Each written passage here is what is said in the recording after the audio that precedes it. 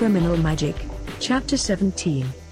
Wednesday, 23:22, GMT-5. Once more under the breach, dear friends, once more. Renee is urinating in the bushes behind the cabin when he hears the owl's shriek pierce the night. The tenor of it makes him shiver, and the hair on his arms begins to bristle. But there's something else as well. He jerks into motion. It's so goddamn loud you can't hear another fucking thing. He runs off, stuffing himself back in his pants. I just knew there'd be some kind of funny shit down in here, Renee thinks. Knew it for sure. A large object whirs past just above eye level. Get to the bag, his mind reassures him. Just get to the bag. He bursts through the door of the cabin, shouting, Up, motherfucker! Shit doing! Got some shit! Even in the dark, moving at high speed, he sees he needn't have bothered. Norteño is standing, pulling on a pair of pants and untied boots. A chest harness looped around his shoulders hung with clips and needle grenades and a web belt on around his waist sagging under the weight of loop caps and an extremely large knife. The fuck? You got... Jack doesn't need to put the sentence together any further. He sees he needn't worry about Renee, as his new acquaintance throws open one of his bags, drags out two ugly and aggressive pieces of steel and rams them together with a rotating slap, producing a wicked-looking gun. Well, what is it? Jack demands. You know what it is? Where it is? Answer, Renee says. You seen Answer? Renee jams his feet into his boots, slinging a sack full of incendiary devices and a cripple's relief shorty over his shoulders. He shoves past Jack to get himself outdoors. You send him off with that crazy-ass coordinator, Jack. He fires the question as the two of them start hustling down the main road. They hug the lime-washed plaster walls of the houses. Never good to be exposed on all sides, if you can avoid it. Yeah, I did, replies Jack. Well, where they at? Far as I know, we're headed right to them. You smell that? Renee's nose is notoriously sensitive. Smells like somebody got a dose of scab cabies. Oof, you smell it. Jack can smell it all right. Death. Fresh and close. Not good. Not good at all. Yeah. Shit sinks, don't it? As they close in on Rafe Kohler's office, he finds himself wishing that his sense of smell was wrong, but the nose knows. And that idiotic phrase resounds in his head with each step they take. Wednesday, 23:25, GMT-5. Waiting for Coordinator to finish downloading the server, Answer sees a flash of motion. Something darker than the dark passing by the window. At the same time, he hears the owl's cry. With his left hand, he taps Coordinator on the shoulder. She turns to look up at him. He crosses his lips and rolls his head to indicate they have company. He sidesteps her chair, drawing a long blade from its sheath along the flat of his back as he moves, and sinks into a semi-crouch, with his body wedged into the corner between the door and a low window. Coordinator drops her head forward, wants to clear the screens from her eyes, and flicks the leads off the server shell as she rolls to her right and squeezes herself into the corner opposite Answer, next to the door. By the time she's in place, her right hand is full. In it, she holds a Bress palm needler. The weapon's very quiet, perfect for close work. The circular flatness of the palm gun is somehow comforting, like holding a makeup compact, but one capable of letting loose the mayhem of 1,000 rolled needles in a gas-compressed stream. Her left hand is achingly empty. Coordinator briefly wishes the Home Office had processed her FlexSan request. At least then she'd be bulletproof. Loose alights on the ground, running. Kohler's work shack is 10 meters away, exposed on all sides. Answer, they are coming, she projects, and begins changing shape once again. Inside, Answer hears Luce's warning. Where? He shoots back as he begins projecting. What? He lifts himself slightly off the floor, pushing a pad of space a few centimeters deep between his body and contact with the wooden planks.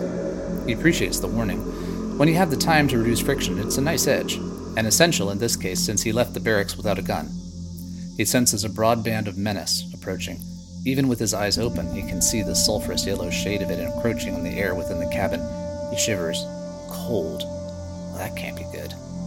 He draws in a deep breath and casts out pale pink ripples of confusion, followed by helical ellipses of lime-green breaker that float out into the space surrounding the small building. Answer seeks Luce out in his mind. Who are they? He asks. Cayman clan, ancient ones. They were... Yes, Luce says.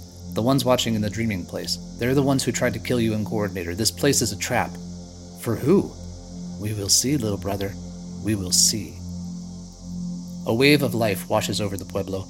Every street, alley, yard, ditch, and passage is inundated with a squealing, grunting, tidal howl of creatures pitching headlong over one another toward the same unmarked exit. The flood of deer, jaguar, rat, cat, monkey, dog, and mule streams through the narrow slope of the town, and in the middle of the great creature wash, untrammeled by the animals shoving and jostling for space in their torrent of panic, stands Ramon. Wednesday, 23:28, GMT-5. As Renee and Jack roll down the roadway, the rushing tide of wildlife practically sweeps them away. For once, it is an undeniable advantage to be big.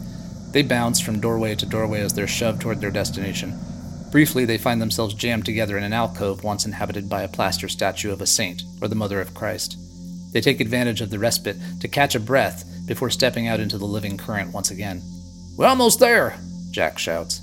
Renee can't hear Jack's words, but he figures they must be getting close, or there'd be nothing else to say.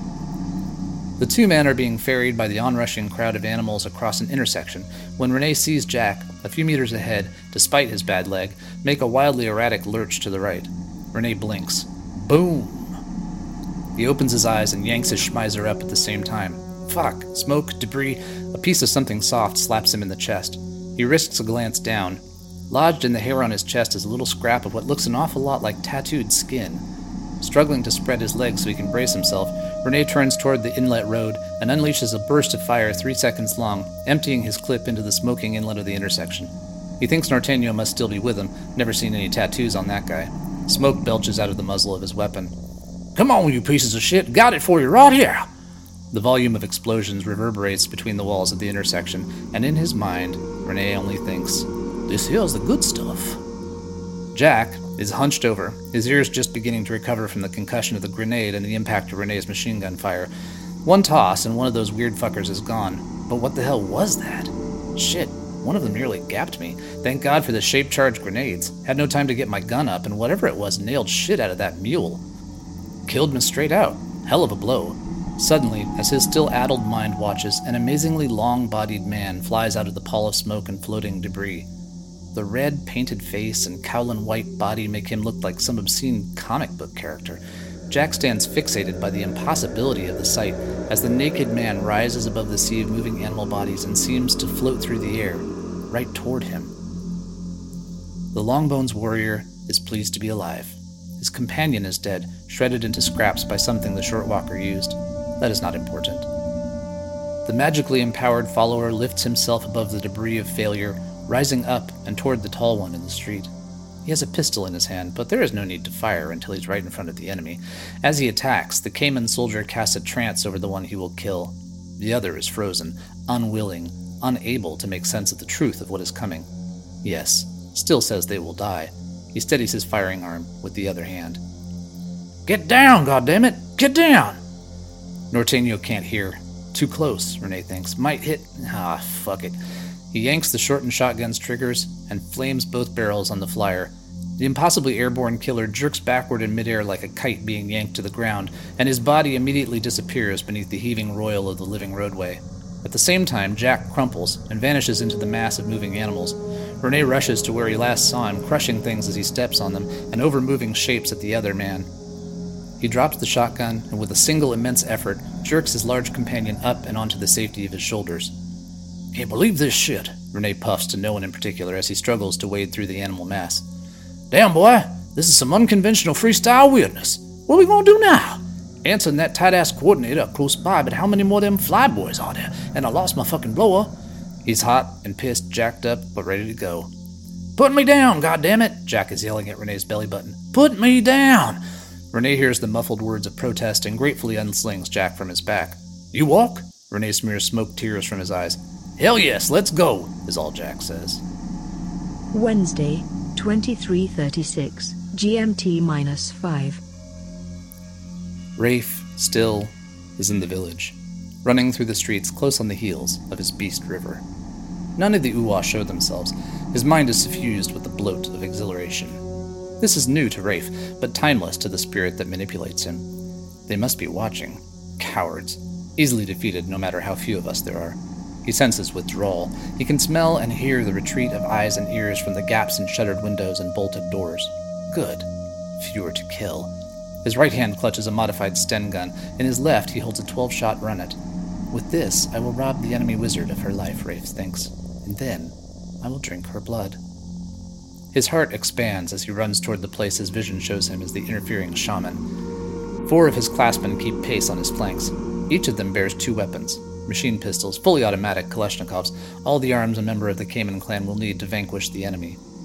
As his foot speed increases, Still's body begins to grow, his shape modifying proportionally until his mass seems nearly double what it was just a minute earlier. Grandness, purpose, defeat to the shortwalkers. His feet leave the ground and he leans forward, breathing out the foul chill of death that heralds his coming. The others in his retinue rise up and float forward in his wake, all linked by the common goal: kill the shaman, kill her allies. They pass over a plaza that forms the axis of crossing roads, and through the swirling residue of smoke and waste, they can see the carnage of conflict. 2 Longbone warriors can be seen scattered along the narrow corridor of road. Their mangled bodies serve as mute testimony to a battle lost. But it does not matter. There are more of us than these, and the Still mind knows it is so. They glide down over the rill of tiled roofing and settle bare feet onto a roadway now emptied of the stampeding crush of animals recently milling together. Not far off, a single old man stands alone in the middle of the street. He appears to be waiting. The pavement is cluttered with corpses. Most of the dead are small animals overcome by the exertions of failed resistance, suffocated, smashed, their posture bent and twisted. Around the old man lies a semicircle of human bodies. 4 dead here. The closest came no nearer than a meter, but this is not the one. Still knows that the shaman is a woman. How is this one given off her sign? Still gives no more of himself. How means nothing. He clenches his fists and begins to move upward. We can leave this old fool to his victory. It's the others we want. But as he begins rising, there's a snag, a clutching at his massive foot, then his thigh. Within an instant he is descending. "Free me!" he commands the others. The 5 leap to fly at the old man, but they gain no height either. Ramon knows his magic is strong with rightness. In his heart, he knows this is what he was born for, this moment in his destiny, in service to the Great Mother. I'm the edge of the blade. From my hand there will be death that is life, no other death for me. As the Longbone warriors close on him, he has no moment of regret. Instead, an enormous smile wreathes his face. He sweeps his arms out to the side, then brings them together in a clap that resounds along the street. He swings his joined arms high overhead and slams them to the ground with force and intention of a man splitting wood with a heavy axe. The street snaps into a sharp ridge, humps its back, and cracks open. The sudden rift in the earth shatters paving stones, throws blocks high into the air, and swallows the 3 leading attackers before slamming closed, leaving no sign of itself other than the litter of misplaced cobbles strewn along the middle of the street. One of the remaining Longbones heaves at hack and launches a poison dart from an atlatl. The missile strikes Ramon's thigh. The shaman plucks it out. It doesn't matter. Only this work matters, the work of the living world. Ramon sees the largest one behind the screen of men advancing on him, the wizard, the leader. He closes his eyes, envisioning the 5 beings, more than them, their ephemeral essence. As he catches sight of that ghostly form, he inhales deeply. Might of mother, might of mother. He draws the vestigial humors of an enemy together as one might pour water into a container. Trapped. A tremendous pain suddenly sears his chest, and he falls onto his knees with his eyes open. He exhales the vision, spitting all of what is left of his life out into the night air. The smoky, columnar wisps of mankind trapped in his mind collapse onto the street with him. Still sees the reality of the old man too late, and knows, as the others never will, what is coming. Capture. He shrinks back within himself against the perimeter of common knowing that forms the Longbone's mind. He utters an unthinkable call. Mawur Shikwant. Detach. Stand alone. How can this be? The words explode out of him with the force of dying man's cough. Blood and saliva spew from his open mouth as he staggers back on his heels. The others, trapped in the foreground of Ramon's spell, stand as stricken as Lot's wife. Suspended in infinity as the ancient shaman's incantation pulls the very energy of being out of them, and they tumble onto the street as desiccated and empty of life as corn husks. Ramon drops to his knees and sags back onto his heels and into eternity on the deserted street, never having seen that all are dead except Still, and even he has lost some of his bloated grandeur. Death has come close. Still stands alone, diminished, injured, but with his vanity still intact. He hesitates only long enough to regain his balance. His head rings. His connection with his body is vague. Looking down at his arms, he can see the street through them. The Ancient One came very near. If he had room in him for the luxury of admiration, he would feel it, but that is not his nature. After a moment, he begins to run, and in a few steps he has regained his sense of balance, and his body begins to coalesce around him once again. He sprints past the old man's inert body without wasting a glance on the vanquished enemy. Wednesday, 23:41, GMT-5. Speckled Bear noses the air as she breathes. There are volumes of information concealed within the swirl of its lazy currents. Here there's mostly the acrid taste of fear, formic acid. The smaller animals are agitated, moving, anxiety-bittered blood. All the paths are alive with it. She raises her nose, prodding into the low strata of information with her dipping head, and pulls away sharply from the tart flow. Beyond what she can smell, there lies the overpowering electrical flow of panic. She rises from her shuffling walk into an attentive stand. She licks at the night, allowing the curtain of her lips to draw upward, exposing wicked incisors in a show of displeasure. Menace, torment nearing. Ready. And in the background, behind the shallow filter of magical partnership with the beast, Luz flexes her heart and readies herself for the assault. The instant the first wave of fleeing animals courses onto the grounds of the administrative building, Bear reverses her stance and turns her back on the unrushing horde. Despite the stench of panic, none of the animals comes within a meter of the standing bear. Death from behind is a threatening possibility, and any accidental contact with the towering bear is likely to transform probability into fact. Speckled Bear knows her wait will be short. She can smell them. The old ones are almost here. She lifts fully onto the pads of her rear legs and roars. I am waiting. Wednesday, 23:43, GMT-5. Coordinator hates confinement. And now, for the second time, in the much too recent past, she's trapped inside a building with Answer, while some highly unreliable actors swirl around outside looking for a point of attack or weakness. The pit of her stomach feels suddenly empty as a brief wave of unexplained fear courses through. Fear is the dead point at the center of the unexpected, Kieran used to say to her. The balance will fall to one side of that point or the other. You must decide in that instant on which side you yourself will fall.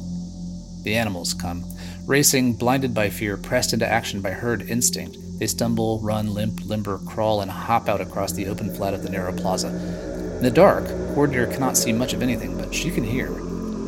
A roar, an absolute cacophony of creature sounds, approaches and then engulfs the building with a deafening crash. What the fuck? Her left thigh develops a very slight shake. The small building feels as if it's being raised off the soil, allowing all manner of wild things to pass around and under it. It vibrates under the assault of countless minor collisions. Answer is watching. Through the walls, beyond the thin screen of the darkness, he sees the coursing throng migrating past. Their energy is frantic, made worse by contact with the pools of confusion and the synaptic disruption of the breaker coils he's casting out around himself. When a living thing crosses one of these invisible lines, it is rendered momentarily uncertain, and sometimes even a moment of indecisiveness can pose a mortal danger. For Answer, it's the clear space of adrenaline. His heart rate does not race. His blood lolls through him with the easy grace of late summer stream. He hears Luz's voice in his head. They're here, she tells him.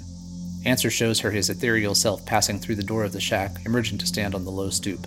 No, she says insistently. Not yet. Wednesday, 23:45, GMT-5. Bear feels it nearing her from behind. With startling grace and power, she whirls around, lifting her massive body in a 180-degree turn which brings her face to face with the female longbone warrior running toward her. She is racing full speed down a narrow lead, opening magically before her in the groaning press of animals. I know you, Speckled Bear, the warrior says. The mystical garment of the shaman. She wears you well. Then suddenly, she stops coming so rapidly that she seems painted in place. Bear spreads her massive forelegs, exposing the immense expanse of her breast. The gesture says, Show me what you have. Bring all of what you are to your end. It waits for you with me. The longbone woman bends down toward her toes, and then with an astonishingly rapid movement, snaps upright, extending her left arm with such force that the torque of her release leaves her body twisted sideways at the waist. Her weapon, a magical lens fashioned of obsidian embedded in a single long caiman tooth, slices the air with lethal efficiency, but when it arrives, there is simply no target. The deadly blade passes through the place where the warrior saw Speckled Bear and slings off into the brush. The longbone warrior has only enough time to register disbelief. The weapon has been wasted, the momentum lost on a projection, one moment pretending to be another. It is the past, Bear thinks, so very long ago. This thought moves through her mind-body as she rents the ribs, chest, lungs, and heart of the lithe-bodied warrior with a killing blow from behind. What you believe is not what there is to see, but rather what you have seen. With a roar, she lashes out to her left, decapitating another of the Longbones as he too races to destroy the image she has left behind. Instantly, the rampant flow of animals coursing through the plaza drops to a trickle. Answer feels the ebb of motion, leaps out of his defensive corner and throws the door open.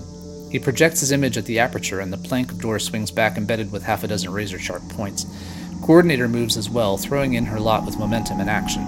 She flings herself toward the open door in a tumbler's curl, somersaulting out, off the low steps and into the open yard. She unleashes a fan of breast needles at knee-high level, even before she has a chance to see what might be near her, and her reasoning is immediately rewarded. 3 hunters feel their legs go to pieces before they can think to attack the rolling specter of violent reaction that the little building has become. Coordinator comes upright just in time to see a massively squat bear rip the head off of someone. She begins to scream. It feels good to vent. The din is terrific. Even as the caterwauling wildlife chorus fades away downhill, the decibel level of overwhelming volume persists in the plaza. Answer is wondering how Coordinator has lived this long as crazy as she is, running toward Bear, yelling unintelligible words of encouragement as he goes. Not far away, gunfire and the report of small explosions rob the jungle of its solitude. There is shouting off that way as well. Coordinator's screaming epithets, Bear is yowling defiantly, cries of misery sound up from the newly ruined, and attackers whose shapes have yet to distill themselves from the dark raise ragged voices and self-assuring promises of victory. Answer swerves to avoid the carcass of a pig, stumbles and accidentally saves his life as a lance breaks the plane where his torso would have been. He stays low, rolling in the dirt, moving in the direction of the throw and rising into the rib cage of his assailant with the force of a jumping jack. There is a startled grunt, and the Longbone falls off Answer's impaling blade and lies burbling in the dirt. He turns and sees 2 more warriors racing toward him. As they cross one of Answer's breakers, both men's steps falter almost imperceptibly. Room for enterprise is given and ruthlessly exploited. A severed windpipe, perforated lung, 2 more with no room to run. "Come to me!" Answer hears loose and feels nothing behind him now. He rolls out to his left, bending to arm himself with a dropped lance. He moves to coil back on where he sees Bear slightly behind Coordinator and shouts to her, Coming in, don't shoot!" As he yells, he realizes that Luce has done something. There is a cone around him, just a slight diminution of chaos swirling rip. She won't even see me, he thinks. Bear's looking out. Wednesday, 23:51, GMT-5. Still races to look his destiny in the face. Incrementally, his power seeps back into him. He cannot fly as yet. The potion will last some time longer. The Ancient One possessed a magic he has not encountered before. Imagine that. In 420 years, I've seen so much, from the time the bearded ones with pale skin came with their unbreakable blades to this moment, when an old man of the Peacemaker clan nearly kills me. Joy is not in his vocabulary, but satisfaction is. He feels satisfaction at the awareness that his magic, the serum of the Cayman, has triumphed once again. The seer is engaged, still knows it, and the others, with their last voice, tell him it is so. The others are there with her. Good. They will all fail at once. Finally, after the falling away of eons, his people have had this chance to avenge their loss. Toppling the Oracle of the Jaguar will only be the beginning. He trains his message on the common wavelength and summons all that remain of his clan to converge on the site where the battle surges. Go to her. Once again, he tries to lift off and fails. Must hurry. She's mine to kill. Mine! From all parts of the Pueblo, those that remain of the Longbones hasten toward the center of conflict. Coordinator's on her knees. She waves her hand at one of the attackers, and its body shakes, rattling in place, afflicted by the wave of pointed finality it has encountered. The amazement in its eyes is barely fading, as it spills over backward, its forehead stitched ear to ear in a gruesome display of high-tech needlepoint. Her mind works efficiently in several compartments at once. In the foreground, she has reduced the conflict to its schematic elements: form, function, work only, no waste. In the background, another analyst is wondering over the high combat efficiency being displayed by a bear. There's a fucking bear beating the shit out of a bunch of naked Huns, and the fact is, it's clearly working in tandem with her and Answer. Well, this shit just keeps getting weirder, but the brass is going to give out in a couple secs, and then what? Beyond the practical demands of simply staying alive for another moment lies a deeper realization, an earthquake of knowledge that threatens to contaminate the rest of the perfectly set stage of her assumptions with the visible proof of magic. Wednesday, 23:52, GMT-5. Despair has no place in the plaza, and least of all inside Answer's head. The three of them are now back together in a tight circle, but every time any of the three of them racks one of the bad guys, another two or three show up out of the bushes. It's like there's a giant toothpaste tube full of these things, and somebody just keeps squeezing it out. But something is changing. He can feel that the force of energy directed at them is falling. In his chest, he feels a weight. In his mouth, it tastes like quinine. Something behind this, a bigger thing. The noise level jumps perceptibly. Answer swings his head toward the center of town and sees Renee and Jack North, backing feverishly into the plaza. The men alternate taking shots into the near black of night behind them. Answer can hear Renee screaming his impatience at the other man. "We're almost there!" he yells as he steadies himself to take a shot at a shape 10 feet away. The air around the two retreating figures is a hail of missiles. Renee and Jack are nearly out of gas. In the few minutes it has taken them to fight their way up to the administrative complex, they've spent nearly all the ammunition for their weapons. Jack has been peppering every darkened doorway and alley inlet with loop caps, the plastic and wax pellets that release the disorienting Tysine gas, in hopes of gaining some advantage against the ambush provided by such hiding places. Here and there, his tactic produces the desired effect. Several naked warriors have stumbled into the open, their slack-jawed faces testimony to the effectiveness of the small anti-personnel weapon. Those unlucky enough to show themselves are no longer concerned with whether or not they made the right decision in revealing their position. "I can't believe the persistence of these bastards," Jack thinks. "What are they after? What's the fucking story here? Why don't they stop coming?" Behind them, a string of small fires burns brightly along the main street. Each blaze marks a place Renee has seen or suspected he's seen bad guys. Low on ammo, and minus his shorty, he's taken to splattering the corridor with an incendiary grenade or two. In his mind, the high likelihood of torching the wrong building or blowing up innocents is offset completely by the enhanced probability for longer life, promised by the effect of each incendiary blow. Right now, he's much too busy saving his own ass to worry about the occasional misapplied ordnance. Finally, he gets an eye on his old friend Answer. He caps another attacker as it races toward him from the tree line. The shit-eaters they are into now don't appear to have a gun between them. All the same, inside himself, he's amazed that neither he nor Jack has been hit. All that shit in the air, we should be dead as stones. And the question nags, how many more of these fuckers are there? It seems like they're not as fast coming as before, but if they ain't done real soon, me and the compadres here are going to be shit out of luck. He lobs another grenade at a likely patch of shadow and turns to run toward Answer's position. Hand to hand, we lose. Bear knows it's close. There are not many now. The principal one, is near. Now is the time. Bear drops onto all fours, raises her head and bellows. She plops down on her haunches and reaches for her great protruding belly. Coordinator senses a change in the flow of conflict. Pressure has fallen off. She's not seen a new attacker in maybe 2 whole minutes.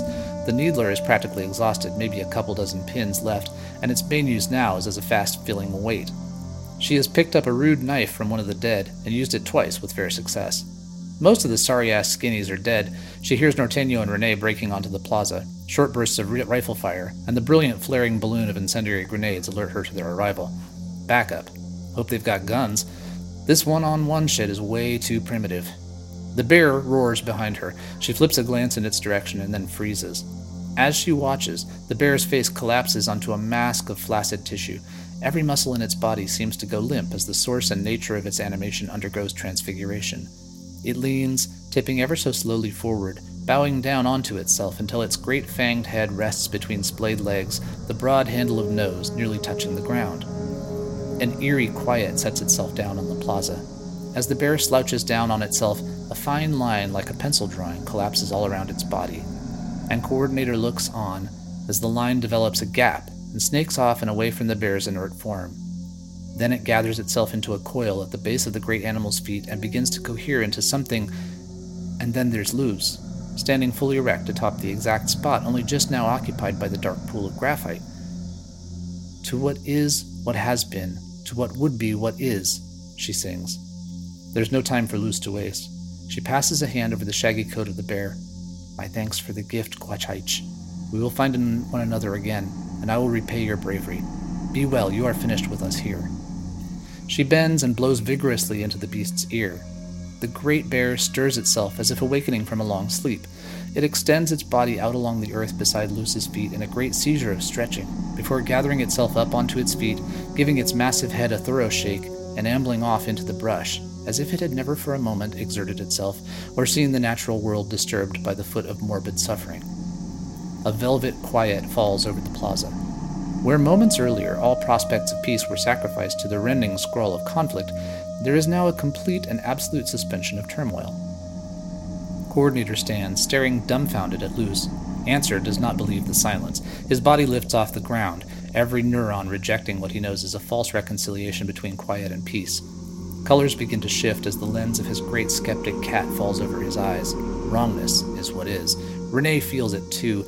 Although he has only his sight to rely on, his senses to trust, he knows in his core this lull is not to be trusted. As for the little woman, what he's witnessed squares with what he knew was possible. My line of work, you see all kind of shit. This here's no different. Girl got some shit in there, all right. Some serious shit. Just glad I'm being on the right side of all that. He's turning slowly, hoping he's looking the right way when things break out. No shit. No fucking doubt. And Jack North needs no guide to tell him that he has come into a place where all things are possible. His sense of amazement has been put on hold. Here and now, just here and now, his nose tells him there's more, and he wishes, for just the briefest moment, that he didn't believe it.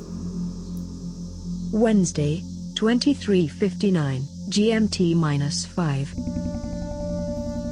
Still has speed with him. His vision projects out beyond the normal range. In a way, it is as if he can see the future, and traveling at nearly twice a normal person's foot speed gives him many more options for aggression than an adversary contained by the limits of a customary frame of sensory reference would have. He practically flies into the arena of the plaza. Jack North has time to raise his weapon and squeeze the trigger before the long point of Still's lance passes through his heart. He's dead before disappointment or regret have time to cloud the clarity of his surprise. Renee is blessed with luck, always has been. The Schmeiser grunts once, a short burst catching the left side of whatever hit Jack, before the poisoned blade slices through the left side of his chest, catches on the bone of his shoulder blade, and snaps clean off. Well, shit, he grunts as a look of astonishment covers his face. He drops his weapon and begins to slump groundward. Poison, shock, and arterial bleeding kill him before he can utter that last profane complaint about conditions in general that death strands in his mouth. Still, unable to slow his progress as quickly as he wishes, and slightly distracted by the weeping bullet wounds in his ribcage, crashes through a metaphysical webwork of traps. Breakers and circles of confusion entangle his energy, creating miniature lacerations at countless points in his mind and body. As he races through another field, he feels something unexpected. The power here is not hers alone.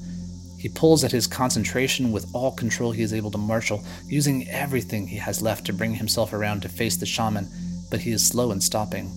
The common mind is empty of all other points except the faint murmur of a wounded one. It makes no difference. I'm here. I'll finish it. I will see the plan through. Coordinator is all efficiency. As she watches Jack and Renee wither in front of a moving blur, she remembers shooting doves as a girl. All you have to do is lead them, her father would tell her. All you have to know is where they're going to be.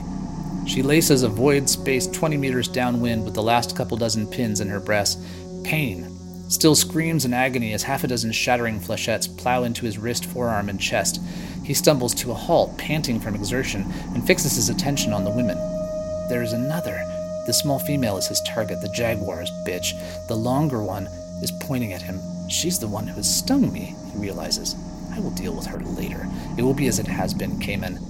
Luz's suddenly grand voice booms out across the litter of near-empty space. She waves her arm over the dead lying in the plaza. These are yours. Now join them.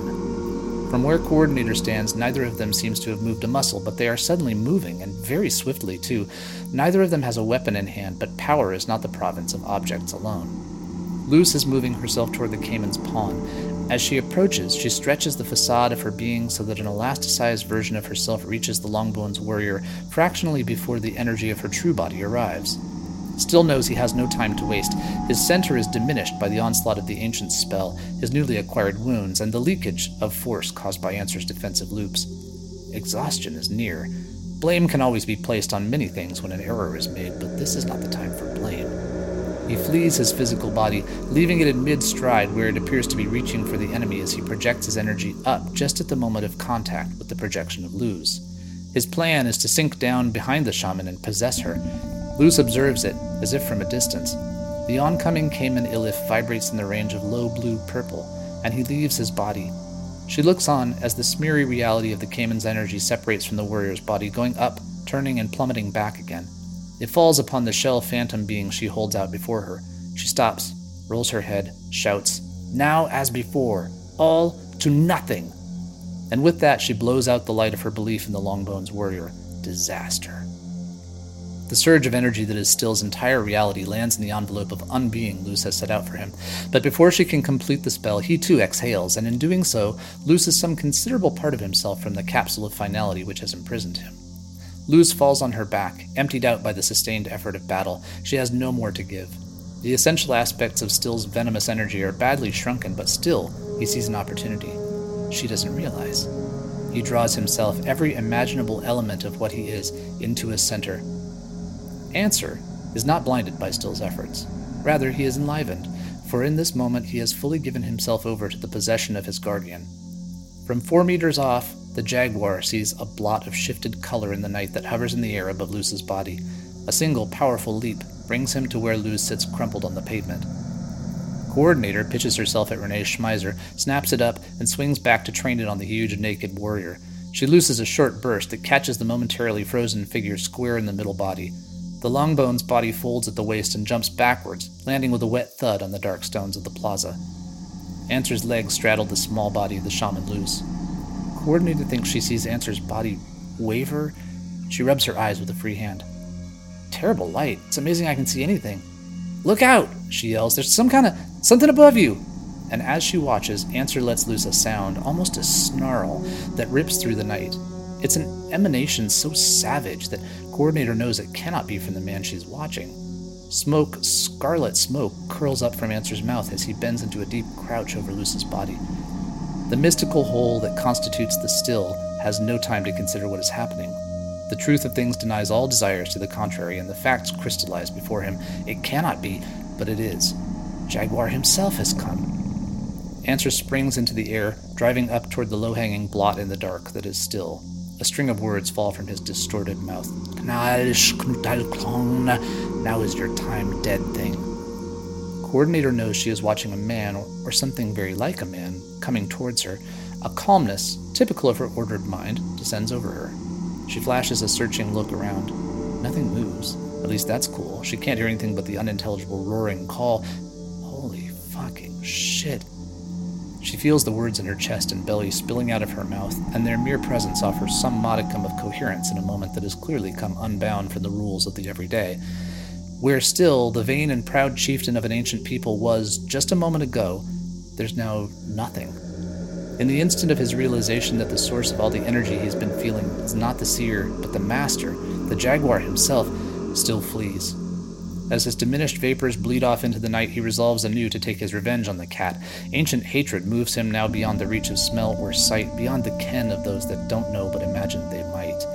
The Longbones leader flies to his destination of last resort, the promise of vengeful hatred fueled by the sting of loss. Answer finds himself crouched over Luz. He's not immediately sure how he got there or what has happened to him. His body feels swollen, his mouth tastes sour. Coordinator has her hand on his shoulder. Hey, are you all right? She kneels down to get a look at Luz. Luz, are you okay? I don't know what the fuck just happened, but I think it's okay now. Answer's body shakes with the after effects of adrenaline. His breath feels foul with the stench of a taste that he does not want to know, and he thinks she could not be more wrong.